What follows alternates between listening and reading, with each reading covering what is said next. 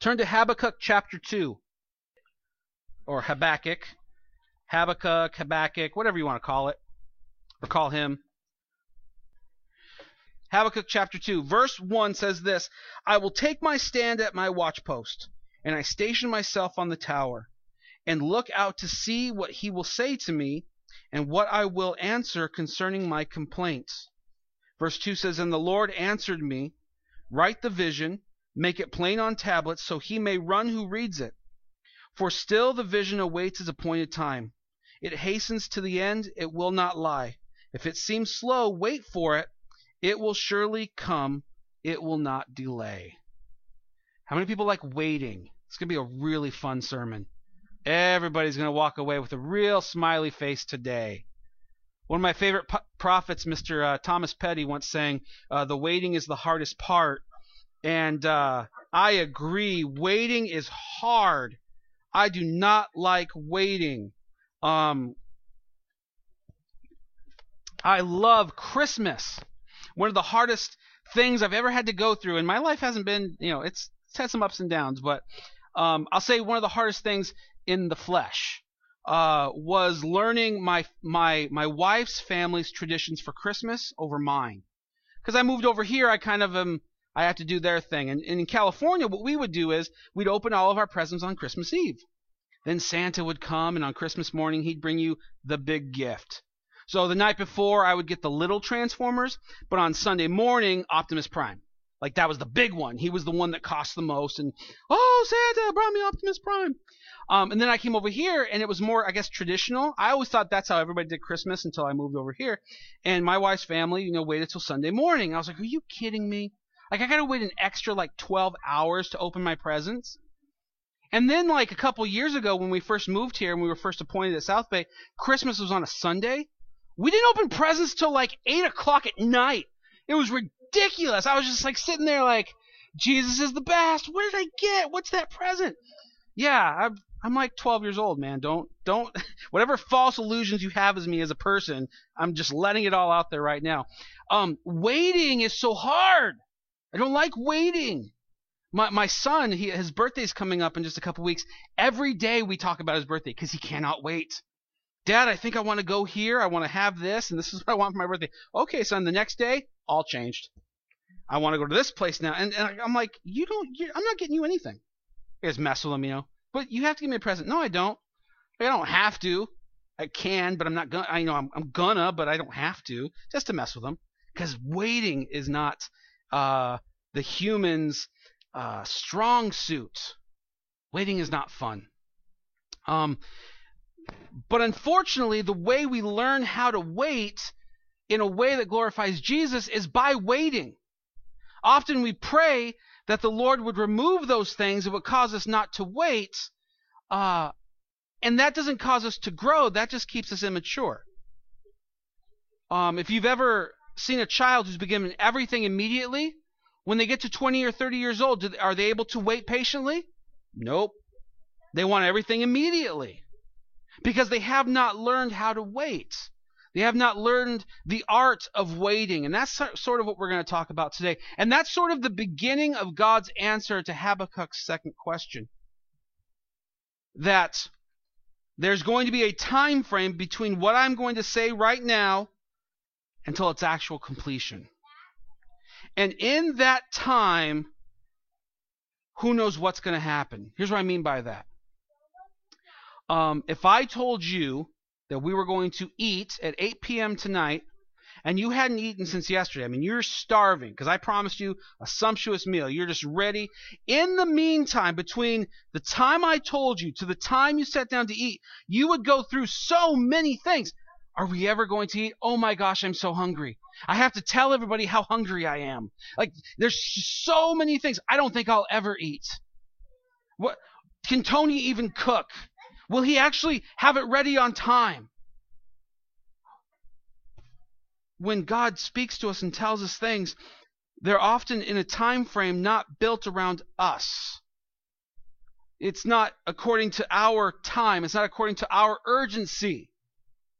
And at this point, I should be preaching to the choir. Most people should be sitting back going, yep, I can tell you this time and that time and this time where God seemingly was nowhere to be found till the very last minute.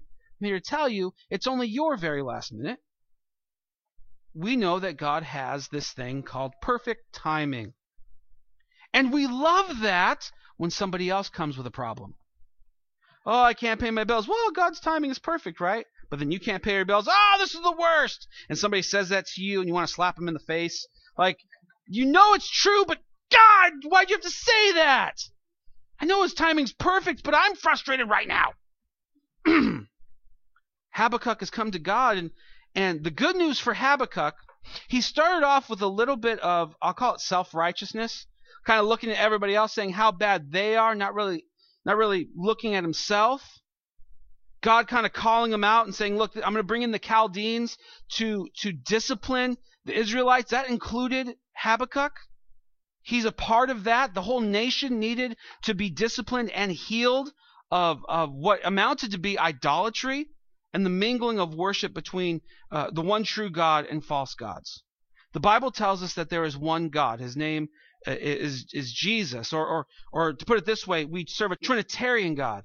Father, Son, Holy Spirit. God the Father, God the Son, Jesus Christ, and the Holy Spirit. God the Father sends God the Son to the earth to die for our sins, and then God the Son goes back to his Father, sends God the Holy Spirit to indwell those who believe in Christ.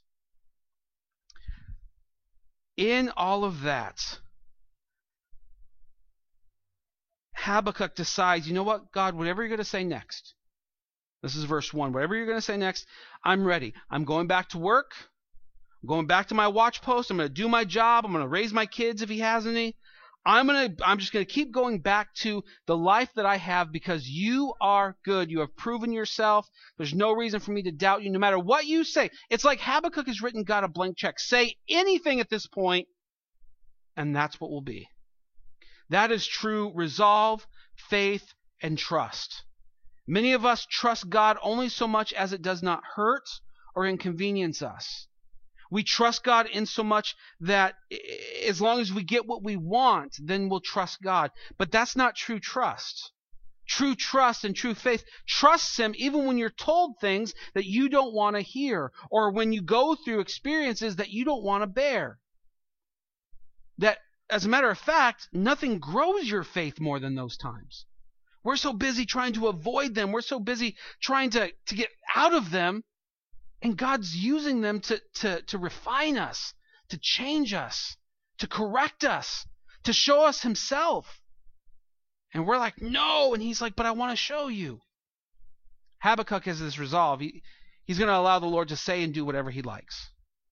And in verse 2, the Lord answered me, write the vision, make it plain on tablets, so that he may run who reads it.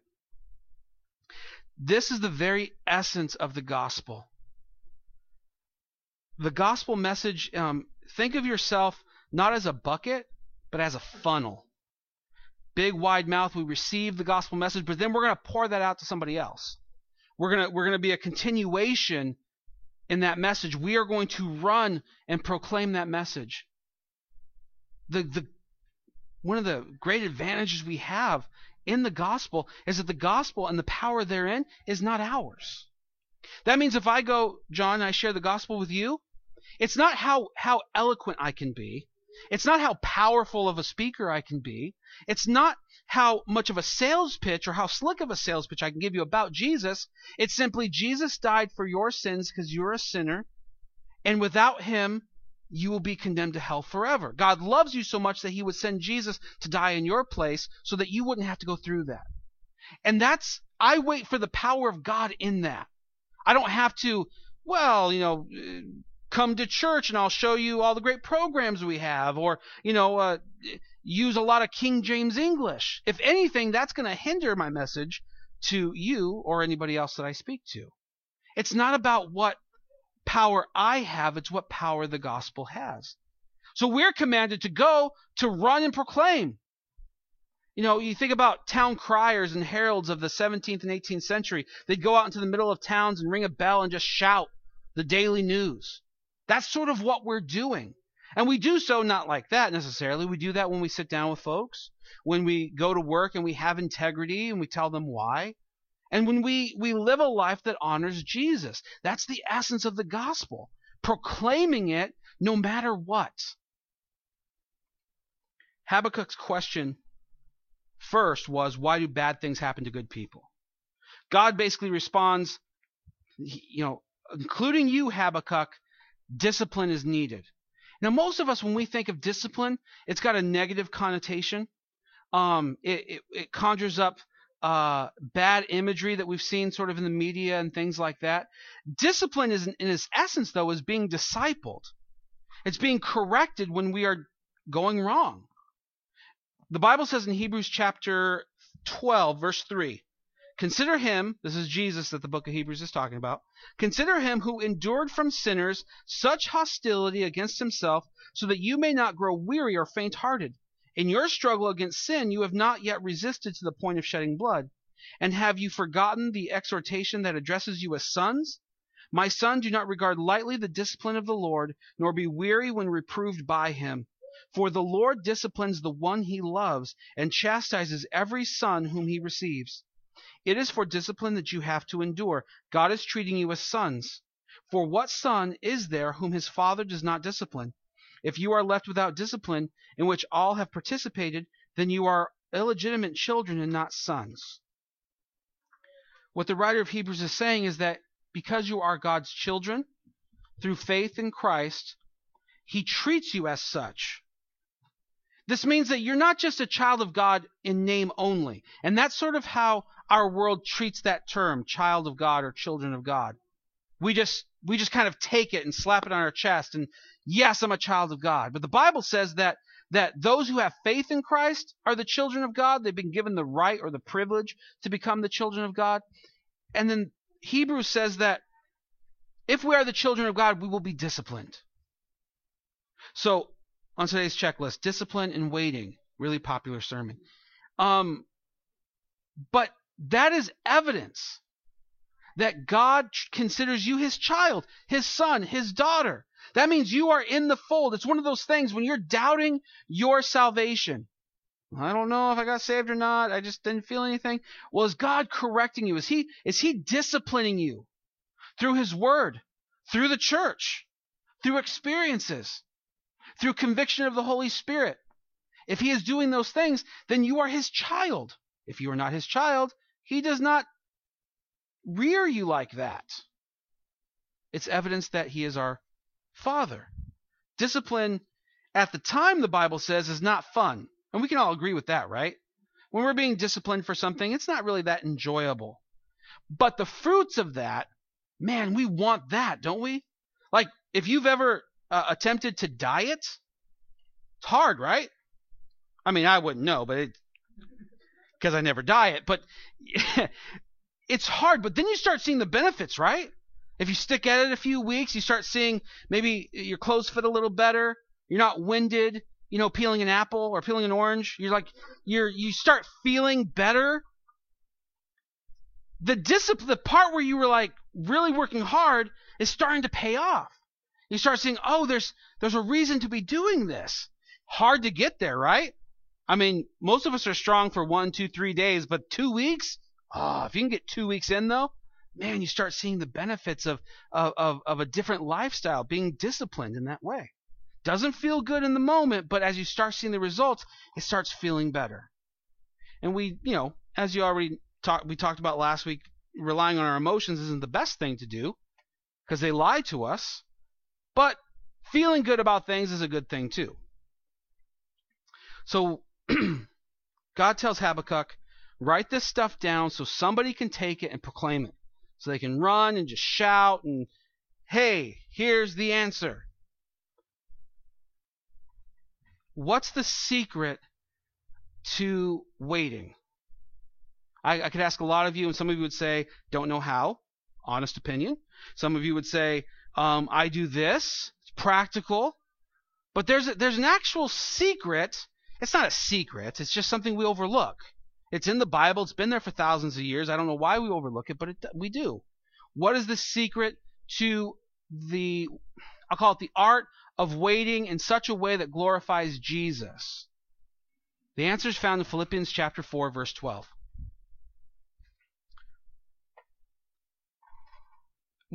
As you turn there to Philippians chapter 4, verse 12, this is all about the sovereignty of Jesus. That means Jesus is not bound and limited by anything.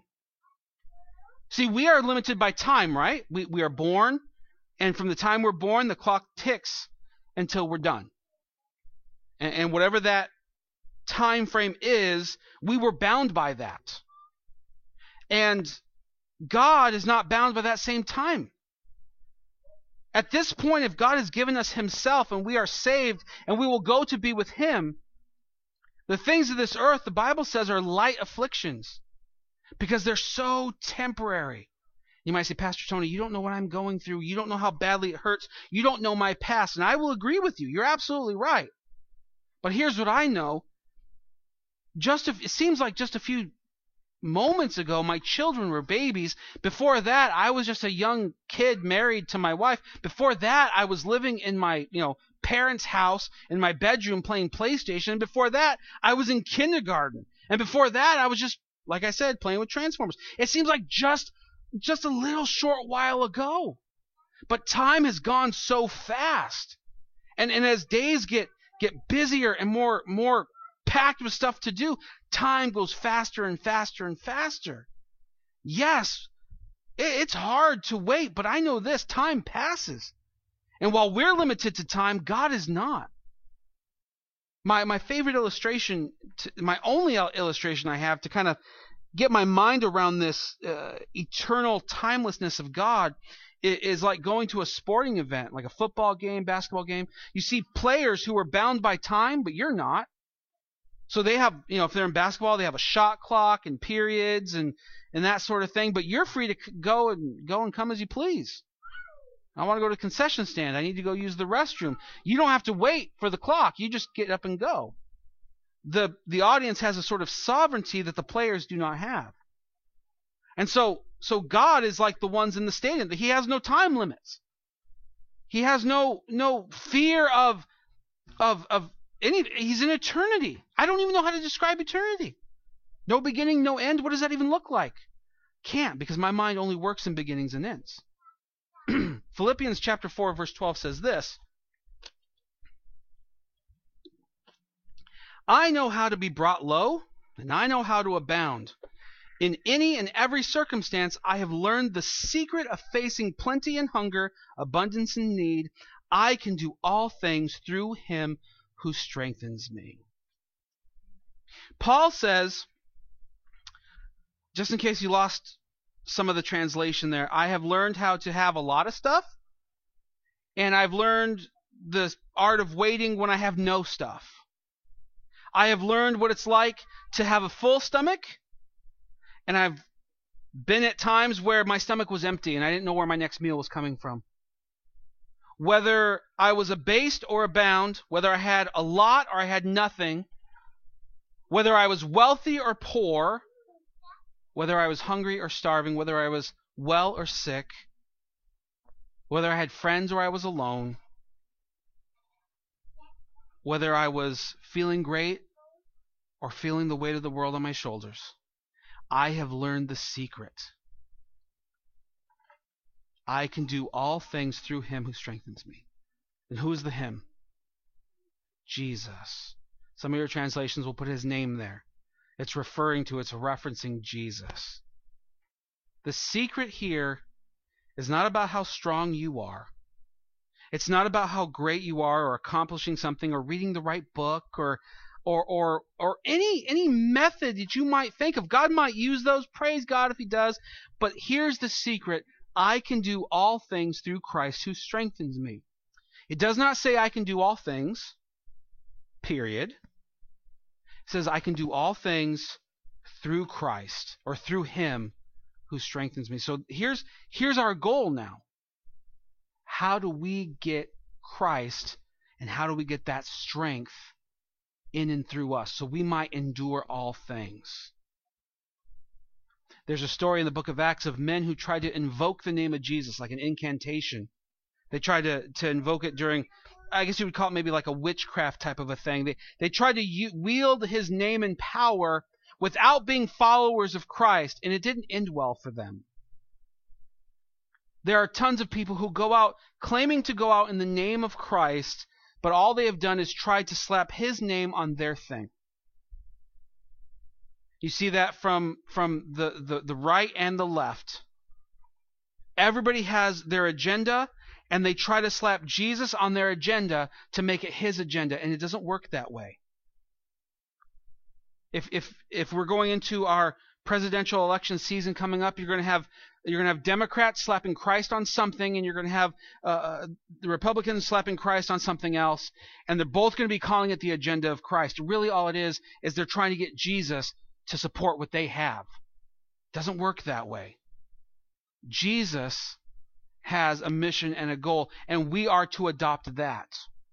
Whether we're a politician or a business owner or a mom or a dad, whether we're a contractor, whether we just are self-employed, whether you're a pastor, whether you're a worship leader or a sound guy, I mean, this is what we are to seek, the will and the sovereignty of Jesus in our lives. The resolve that says, your will be done in heaven or on earth as it is in heaven.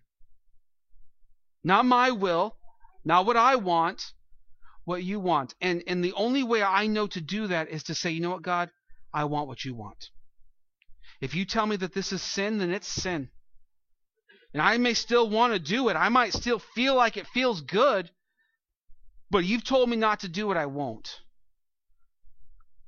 And I won't legalize so many things. If you've told me to do something because it will not benefit my family. You know, in I forget which book it's in, but Paul uses this great analogy. He says there are some who won't eat meat because their conviction, their conscience doesn't let them. And Paul says that's their weakness, but we as Christians, we can't just go and beat them over the head with some spare ribs. We have to go in and be nurturing to them. Not just tell them how wrong and stupid and backwards they are, and, well, haven't you read the New Testament, blah, blah, blah. You go in and say, okay, you know what? I'm not going to eat meat in front of you because it might cause you to stumble. And the last thing I want to do is cause you to go into sin just to exercise my liberties. I have the freedom to do so, but far be it from me to use my freedom to put you in chains. So I see a lot of pastors on Facebook, sharing things like going out for drinks and things like that. I don't think there's anything wrong with that. I don't. But I wonder about the folks who do have a problem with that. Not just in the, demon drink, blah, blah, blah, not that kind of thing. I don't know where all these voices are coming from today. But I'm talking about people who have struggled with alcoholism, who now have found a life in Christ, and they're wondering, is that something I revisit or not? Maybe for them, drinking was something that led them into the worst part of their life ever. And I just think to myself, I might be at a meal enjoying a great meal with my wife and just and I want to post a picture on Facebook because that's what we have to do nowadays. And I think, no, I don't want to hurt somebody like that. If somebody comes and asks me, I'm pretty honest. I try to be pretty transparent, But I'm not going to parade my liberties and hurt somebody just because I have a freedom. I would rather see somebody grow and become strong rather than to just make them more weak. So Paul says to us, to the church in Philippi, the secret is not really a secret. It's giving your life to Christ. How do you get the strength of Christ in you? You believe and you have faith in Jesus. There are no prayers. There are no scripts. That's not a certain day you have to do this on. You don't have to do it with me. You don't have to find a special church at a special time. You have to put your faith in Christ. And what does that mean? That you believe the gospel. That you were a sinner, but though you were a sinner, Christ died for you. Not to condemn you to hell. He died for you so to save you from it. That He cares about you. That He sees your life. And you might be grasping at the air wondering where He's at, but He's there. And some of you, I just look around the room with my eyes closed somehow. I look around the room and I know your struggles, at least what you've let me know. And I know that this is a message that meets a lot of contention because we don't feel this. We don't even see it. This is why the Word of God is so important. This is why we preach only out of the Bible. Because the Bible tells us no matter what we feel, no matter what we think, or even what our opinions are, there is a truth and a standard that is higher than our own. Hebrews 13:5 says, keep your life free of the love of money, sort of a side note, and be content with what you have, talking about waiting, satisfaction, being satisfied in where you're at. It says, for he has said, I will never leave you nor forsake you.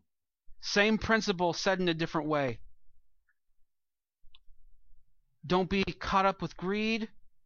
Some of you think greed is all about money. It's not. It's about a heart that's unsatisfied. It's about being satisfied in Christ alone. And the writer of Hebrews says, the promise is that God will never leave you nor forsake you. That means he never looks at you and says, you know what, you're too much. He never looks at you and says, I can't with you today. He never looks at you and says, I made a mistake. He looks at you and knows you and decides that Jesus is worth it. Decides that no matter what proclivities you might have, he would still die for you. Your past doesn't matter anymore. People might bring it up and they might see you as you were in the past, but that's not who you are anymore. You're a child of God through faith in Christ. What a glorious title that God has given to us. That he would adopt us as a child. Have you ever adopted a dog? I mean, not to call us all dogs. That's what it sounds like I'm saying. I'm really not. But if you've ever gone to one of those places where you can adopt a pet and how excited they get, ever so often you see a dog who's just been there too long and they're just like, But for the most part, you see dogs are just like jumping like crazy because they have human affection and somebody's trying to pet them and they just want to love them like crazy. Why? Because they yearn to be taken in. And for some of you, you're afraid of that. Because that's the essence of vulnerability. For you to be taken into the family of God, to be his child, you've got to open yourself up completely. And maybe you've done that before and it hurt because somebody took advantage of you. And that is the worst. And I am sorry that somebody did that to you. And when I hear stories like that, I think about, doing that to other people myself and seeking God in that. God, forgive me for taking advantage of people who were vulnerable before me. But I can guarantee you that vulnerability before Jesus does not end in being taken advantage of. It ends in you growing and blossoming and living life like you've never known. But now that's up to you. Waiting is really hard. It's even harder without Jesus. God promises Habakkuk, he promises in other places of the Bible, that if he has spoken something, it's going to happen. He has told us Jesus will return, he will return. That means one day, literally, Jesus will come back. He will literally pick us up and take us with him. We will leave this that we know, and we will experience something that we can't even fathom right now. I love reading the book of Revelation. It's God's Word, and I love reading about the four-square city and the pearly gates and all that good stuff. But I just think to myself, even that I can't even fathom.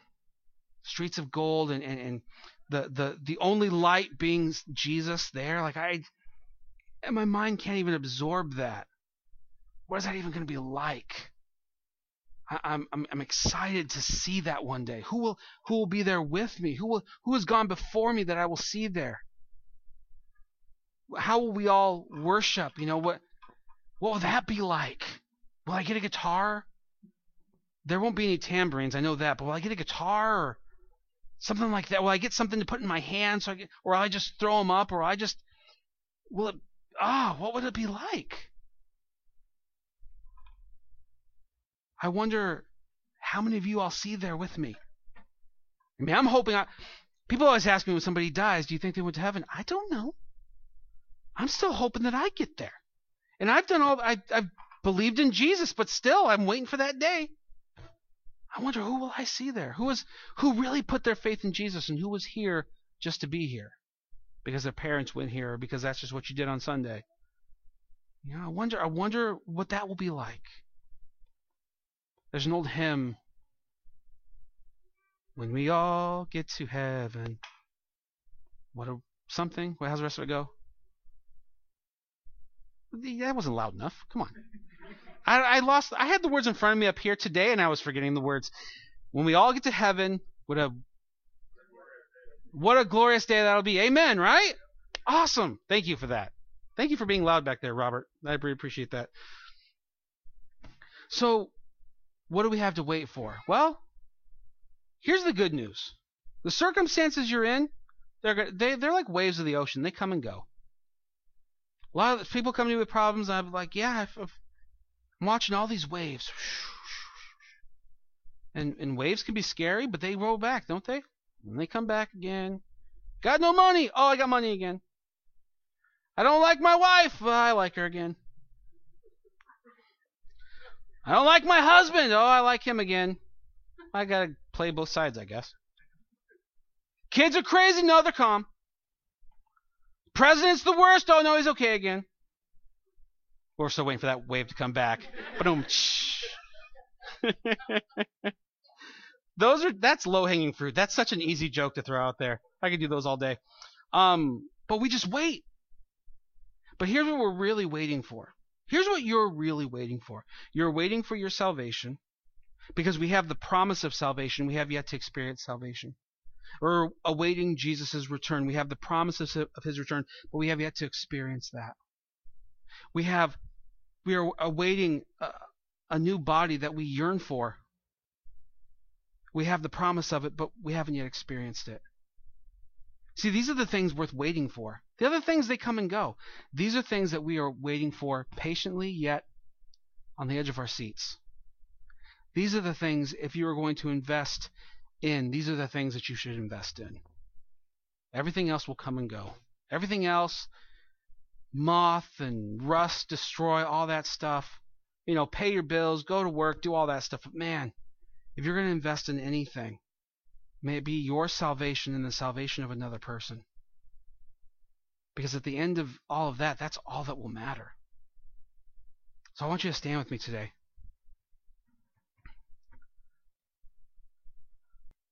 Jesus, we surrender to you. We pray, Lord, that the pain and the hurt of our past, or even our present, would not hinder us from coming to you. Lord, I surrender to you. Father, there are people in this room. As much as I know them, Lord, I think about them. I wonder about their salvation. I wonder where they're at. I wonder what they need, or where they've been hurt, or what they've been taught that's wrong or right, or in all that, Lord, I surrender them to you. They're your children. They're your people. They're your recipients of the gospel. I pray, Lord, that today that gospel message would sink into their hearts, that they would know that there is a God who loves them, and his name is Jesus. That you love the world so much that you gave us Jesus, not just to have, but that he might die for our sins, that we may be reconciled to you, that he might conquer death, so that we no longer fear passing from this life to the next. We know it's simply just it's a transition, Lord. But I pray, Lord, that eternal life is not something that we wait for and see, that eternal life would start today. That the life that only you provide, that abundant life, that life that only comes through faith in you, that we would begin to experience that beginning today. Not out of greed, not because we want to attain a lot of stuff, but because we want you. And Father, for your people, wherever they're at, wherever they're walking, whatever's before them or behind them, Lord, may today they know that you love them. and that you seek to forgive them of their sins. Lord, we praise you, and we trust you, and we rejoice knowing that you are the good promise giver, that you're a promise keeper that indeed does keep all his promises. You know, we've all been lied to, Lord. We've all been given promises by people who claim to love us and would never hurt us, and yet they do. But that is not you. And it is not fair of us to put that on you. Your word says that you will never leave us nor forsake us. Father, if we have left you or forsaken you, I'm thankful that you bring back your prodigals, that you welcome them with open arms, that as they seek forgiveness and they repent, they don't find a father with a wagging finger in their face. They find a dad with his arms wide open, ready to embrace. And Lord, these secondary issues, the things that we're going through that are temporary, things like cancer, things like divorce, things like poverty, Father, I pray that these temporary light afflictions, that you would give us the perseverance to help us endure those trials and glorify you in them. In Jesus' name we pray. Amen.